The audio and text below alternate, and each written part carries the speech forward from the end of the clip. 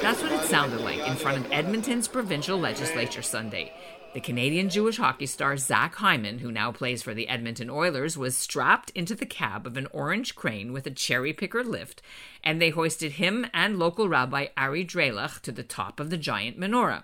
Alberta Premier Jason Kenney had already lit the shamash, and Hyman placed it where it needed to go and then lit the butane and turned on the first candle. And then he recited the blessings, and the rabbi said it was, quote, like a good Jewish boy.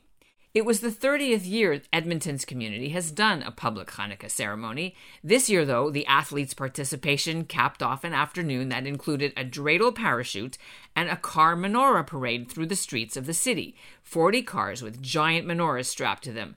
The menorahs were built by teens involved in the Chabad chapter in Edmonton. And this all drew a lot of attention to the Jewish Festival of Lights, which is what you're supposed to do to fulfill the ritual Pirsumei Nisa, which is to publicize the light of the Hanukkah menorah for 8 days.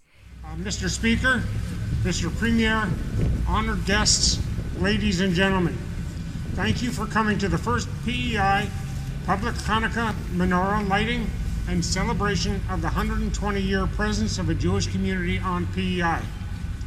We are fortunate. Meanwhile, in PEI, Canada's smallest province, about 60 people from the Jewish community stood on the lawn of the Legislative Assembly building in Charlottetown for a less flashy but no less important milestone.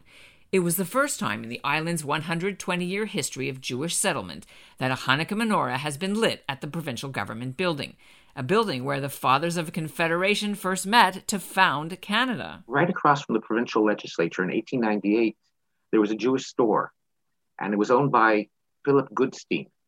And Philip ran the store called New York Cheap Goods.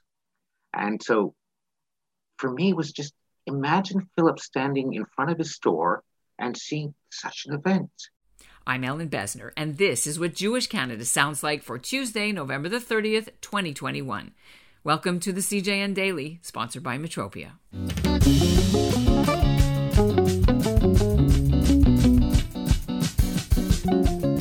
PEI has no rabbi and no synagogue and no Jewish cemetery, but the community is used to managing without.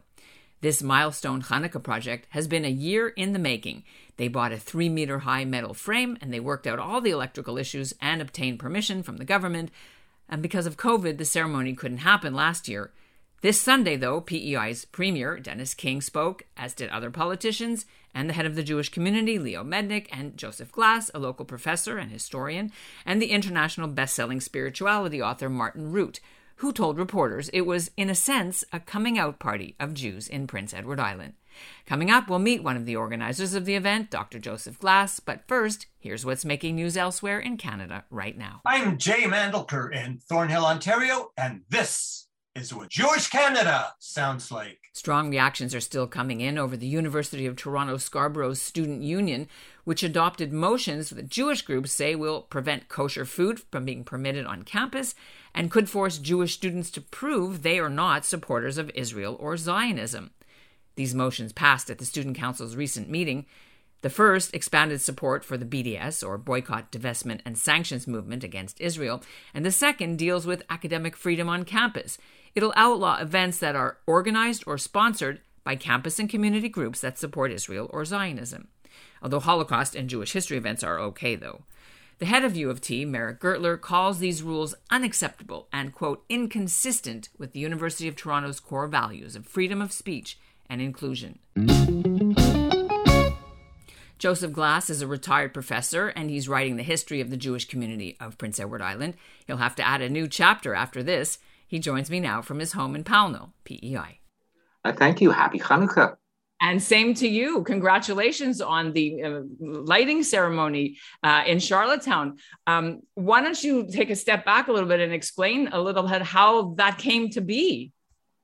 Well, it actually started through a Facebook post.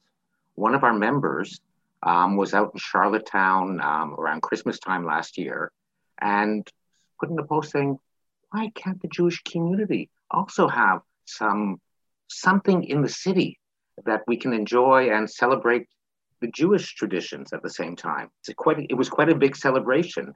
So let's talk a bit about, you're a historian and you've been studying the history of Jewish life in PEI, written about it, been quoted about it, published articles about it. You've got a book as well. Well, that's not ready yet. Coming out, hopefully, God willing. It'll take around a couple of years to get it all done. What would the Fathers of Confederation have thought, do you think, seeing the menorah outside the building where Canada was founded? Pretty amazing.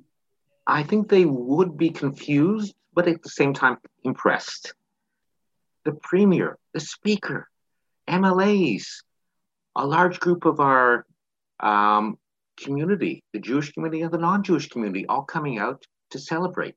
I think it was unimaginable back in 1898 that such an event would happen.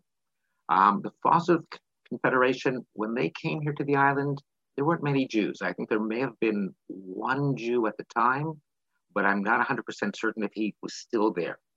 Right. So let's talk a little bit about current day. PEI is not immune to incidents of anti-Israel hatred and anti-Semitism, and you've had a couple of swastika incidents. But in general, how are Jews accepted? So there is that sort of deep-rooted anti-Semitism that has existed, quite often connected to the Catholic Church, and ideas were put forward, but that's going back over 100 years ago. There have been a few incidents that I've come across historically. There was, I think it was Jaime Kashetsky from St. John, Newfoundland, who was working here as a peddler in the 1930s. And when someone called him a Jew and did it in a derogatory way, he actually fought with him. But Jaime Kashetsky may have been small, but he was a well-known boxer in St. John when he was growing up. So there are those little incidents here and there, but all in all, the large community in PEI has been welcoming. They've been, in the present, very supportive. A few years ago, I think it was 2017, there was the vigil that was held here for the shooting in 2018, correct, the Tree of Life. You had a lot of non-Jewish people come out for that too, right? Yes, we actually had around 300 people coming out on short notice. And it was wonderful to see that support from the general community and, of course, the Jewish community. And so the picture here is that there are a few people that may have anti-Semitic feelings. There may be a few people that show anti-Semitic expressions, like raising a flag with a swastika on it. But that is really not the norm. So happy Hanukkah to all the people in PEI who are, celebrating this year in a special way. If I could add just one thing, is that we have a second lighting that's going on. The town of Stratford actually ordered a Hanukkah to be made locally by a metal worker in Eastern PEI, and they'll be lighting it for the 8 days. And on Tuesday, the 30th, we'll be joining them in celebrating the lighting of that Hanukkah. So here again, it's sort of like the story of the Jew on a desert island. Not one synagogue, but two synagogues. So here we have two Hanukkahs.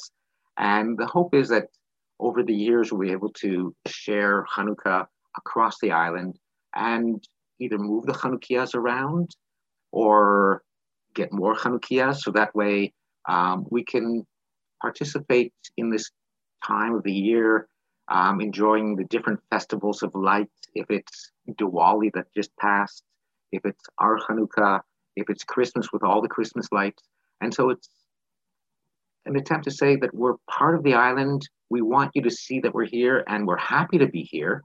And hopefully we'll have Hanukkahs from Surrey all the way to Tignish being lit each year, although there's not many Jews in Tignish today. So probably not.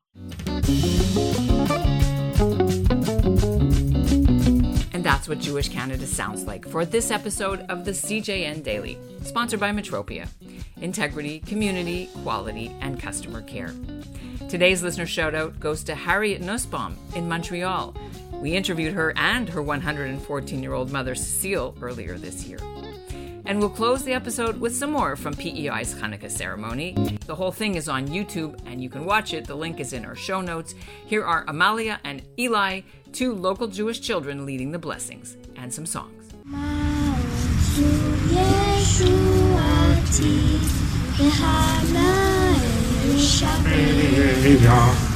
תיקון בית תפילתי, שם תודה משבח, ותחי מטבח, ויצר המנבח, אז אדמור בשיר מזמור, חנוכת המזבח, אז אדמור בשיר מזמור, חנוכת המזבח.